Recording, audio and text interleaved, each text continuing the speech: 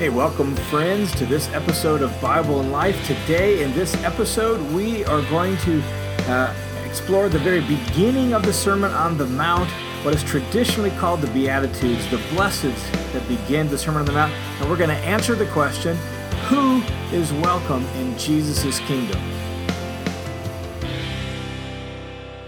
All right, I'm so glad to be together with you once again, and last week was the 4th of July. I hope you had a great 4th of July with family and with friends. You know, when I was growing up, the line was always have a safe and sane 4th of July, so hopefully that's what you did. You had a good, fun, safe, and sane 4th of July. Where we live, it's always hot around this time of the year, and so we like to try to find some water, have some fun, and so that's what we did. We had a good 4th of July. Hope you did as well. So thanks for joining me today. We are jumping into the text of the Sermon on the Mount and beginning to walk right down through it. And as this sermon begins, you have to note the setting or the context, I think, in order to really appreciate and feel the force of how this sermon begins and what Jesus is really doing in the beginning of the sermon. Jesus says this, Matthew chapter 5, verse 1, the sermon begins this way, and when Jesus saw the multitudes, he saw all the crowds that were gathering around him. And this is pretty common. As Jesus' ministry is beginning, crowds are beginning to flock to him. And these crowds are full of all sorts of different kinds of people. People who would be considered faithful Jews, people who would be looked down on by faithful Jews. There would be the religious leaders. These crowds are full of all different kinds of people. A lot of them would be people who were nothing like Jesus. In fact, the way Andy Stanley likes to say it is, people who were nothing like Jesus liked Jesus. That he attracted people who were nothing like him, and for whatever reason, they wanted to hear him, and they came to him. And so Jesus, at the beginning of his ministry, sees all these crowds gathering around him. And here in Matthew chapter 5, it says, that when he saw those crowds, he went up on the hillside, the mountain, sat down. His disciples kind of came around close to him, and he's going to begin to teach his disciples and teach these crowds. And this is how the sermon begins. It begins like this. Blessed are the poor in spirit, for theirs is the kingdom of heaven. Blessed are those who mourn, for they shall be comforted. Blessed are the gentle, the meek, for they shall inherit the earth. Blessed are those who hunger and thirst for righteousness, for they will be satisfied. Blessed are the merciful, for they shall receive mercy. Blessed are the pure in heart, for they shall see God. Blessed are the peacemakers, for they shall be called the sons of God. Blessed are those who have been persecuted for the sake of righteousness, for theirs is the kingdom of heaven. Blessed are you when men cast insults at you and persecute you and say all kinds of evil against you falsely on account of me. Rejoice and be glad, Jesus says, for your reward in heaven is great, for so they persecuted the prophets who were before you. That's the introduction to the Sermon on the Mount. Traditionally, these blessings are referred to as the Beatitudes. The Beatitudes. And really, there's a lot of different approaches that you can maybe read about in commentaries. Probably the most common approach to these blessings, these Beatitudes, is to say, man, these Beatitudes almost pronounce like certain virtues that we as followers of Jesus ought to possess, that we should be poor in spirit, or we should be gentle, or we should hunger and thirst for righteousness. And I think there's a certain amount of truth to that, but I'm not fully convinced for a variety of reasons. I'm not so sure that's what Jesus is doing in these Beatitudes, is he's pronouncing virtues or declaring virtues that we ought to pursue in our own spiritual life.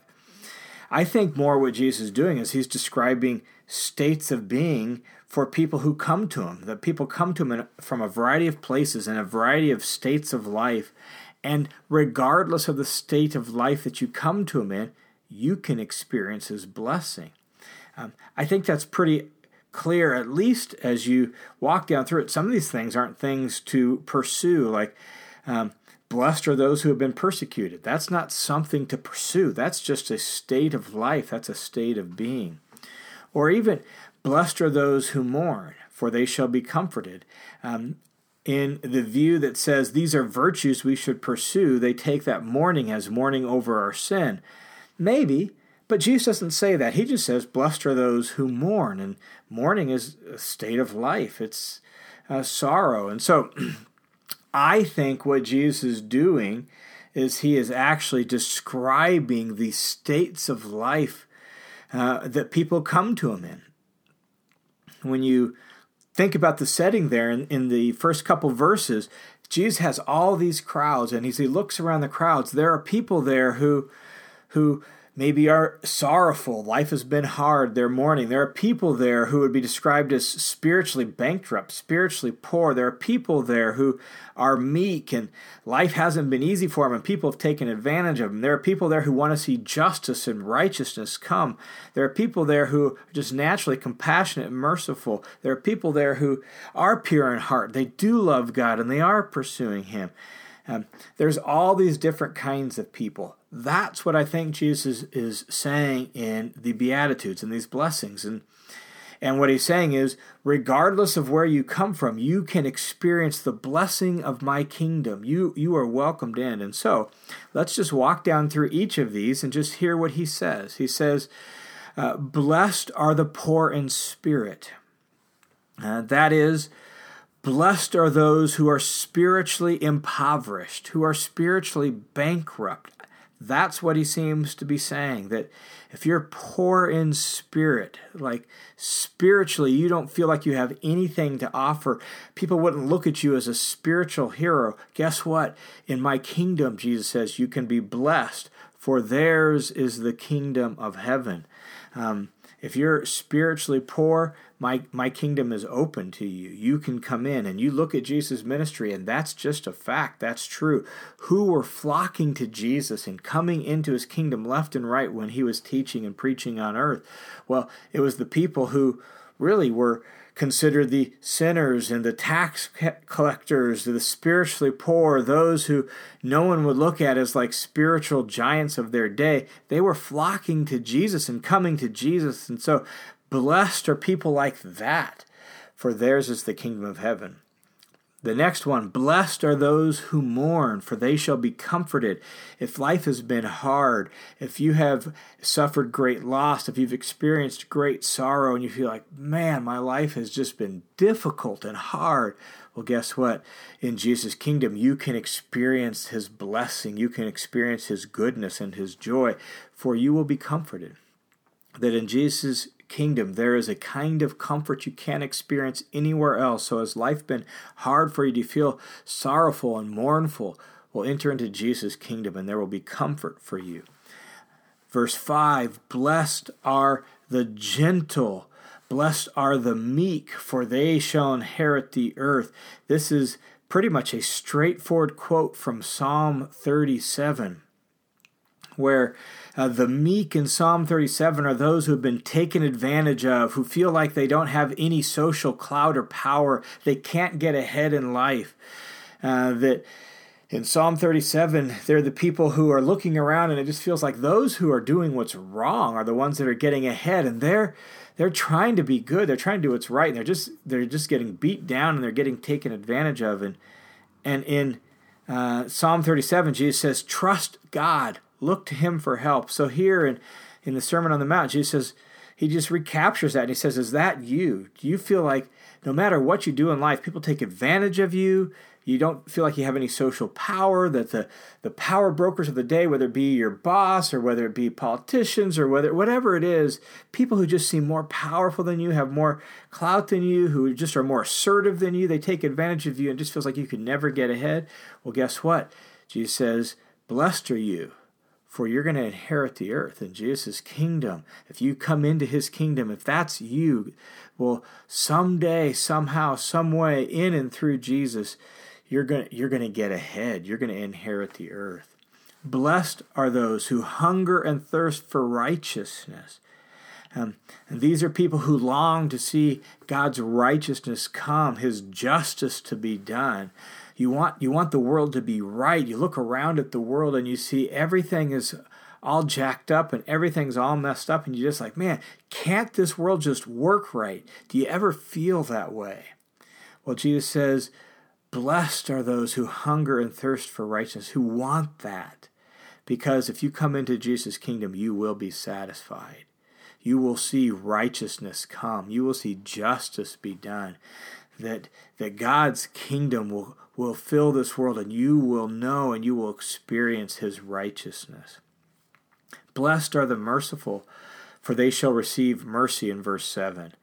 Blessed are those who are compassionate, kind-hearted, who take pity on people. If that's you, then guess what? There's mercy even for you. Mercy from others, but also mercy especially from God and compassion from him. And so, blessed are the merciful and those who take pity on others.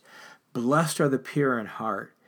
And some of those people in Jesus' crowds are pure in heart. They're people who really do love God, and they are seeking God in his ways, and they aren't taking matters into their own hands and trying to do what's right. They're trying to trust God, and Jesus says, come into my kingdom. If you're pure in heart, then you will see God. You will experience God, and you will see God in a way you never have before.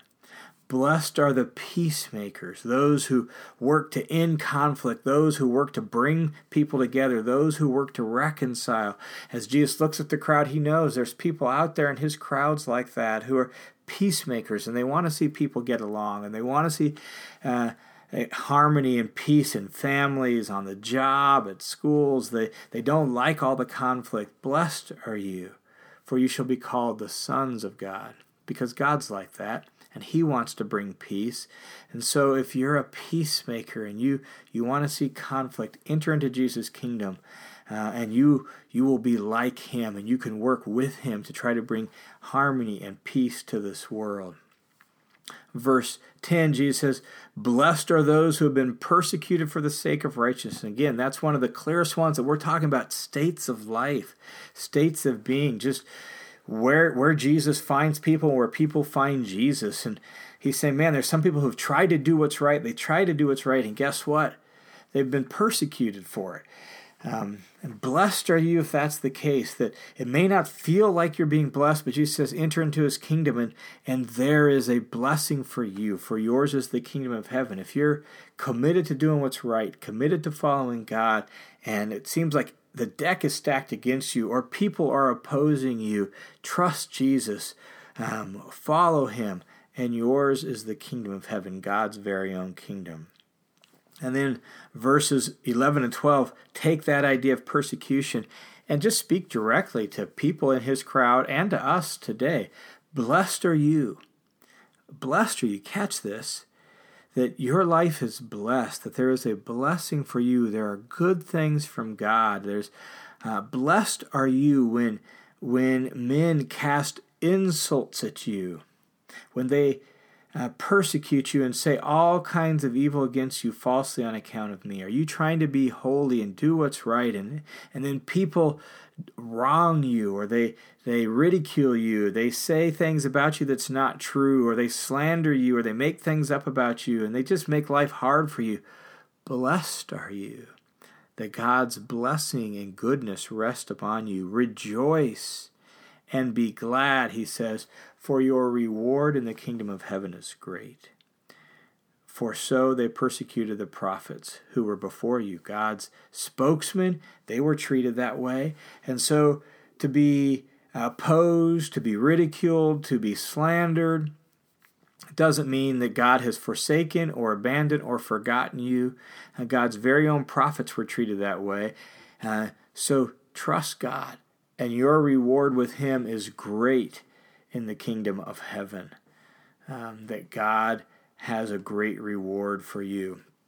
And so when you read the Beatitudes that way, as blessings on people in all states of life, what you need to hear in that is that Jesus basically is saying he's throwing the door open wide on God's kingdom, and he's saying there is an open door policy in my kingdom. And it doesn't matter where you come from. Do you come from a religious background where you're pure in heart and you love God?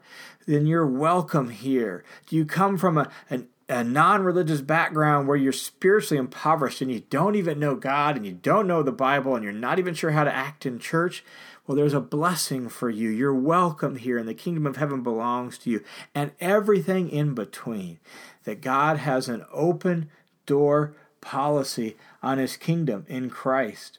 And so when we come to Jesus and we listen to him and then we enter into his kingdom, he's throwing that door wide. We can enter into that. And when we do that, what happens is blessing replaces the curse. God's blessing replaces the curse that was enacted on this world clear back in Genesis 3. And if you're not familiar with the overall biblical story, well, what happened was God creates the very first humans, puts them in a garden, gives them one rule to keep: don't eat from this tree. Well, they do. They break faith with God, and they forsake him, and they eat from that tree, and that leads to this world and our relationships with it being cursed. And so now a curse lies upon this world.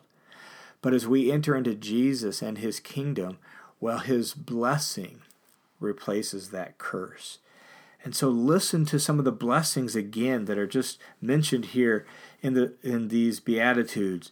For theirs is the kingdom of heaven, for they shall be comforted, for they shall inherit the earth, for they shall be filled with righteousness, for they shall receive mercy, for they shall see the Almighty Creator God, for they shall be called the sons and daughters of God.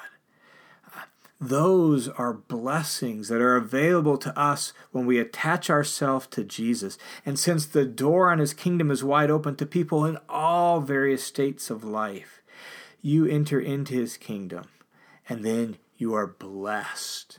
You receive the good things that he has to offer. That's how Jesus begins the Sermon on the Mount. That his kingdom has an open door policy, and no matter where you're at, no matter where you come from, you can enter in and you can experience the blessings of Jesus' kingdom. You can experience comfort. You can experience mercy. You can experience God himself. You can be called a child of God, a son and daughter of God. You can inherit this whole earth that God wants to give to his children. And as he makes all things new, someday he will. The blessings are yours in Jesus' kingdom. And so enter into his kingdom. Attach yourself to Jesus. If you're a follower of Jesus, stick close with him and know that regardless of what life brings you, you have entered into a kingdom, and these promises are yours. These blessings are yours. Even when life is hard and even when people oppose you and go against you, you are blessed. You have great reward with God in heaven forever and ever. And so in Jesus' kingdom, the blessing replaces the curse, and you can experience the good life from God himself in Jesus' kingdom. All right, that's it for today on Bible and Life. I just, if you're finding this teaching helpful and valuable to you, then I would encourage you to share it on whatever social media page you like to share it on, Facebook, Instagram, Twitter, or whatever else. Just let people know it's out there, that there's some Bible teaching on the internet that they could take advantage of. And then once again, if you haven't checked out my website and all that, you can go there. There's some additional resources on there. Particularly there's those online courses that'll really help you learn to live the Bible. There is a Bible survey course that gives you the big picture of the Bible on there. There's up and coming real soon, there's going to be a Bible study skills course available in the next couple days, so pay attention to that. And as always, you can follow me on Facebook and Instagram, and you can get updates that way. Take care, you guys, and we will see you next time on Bible and Life.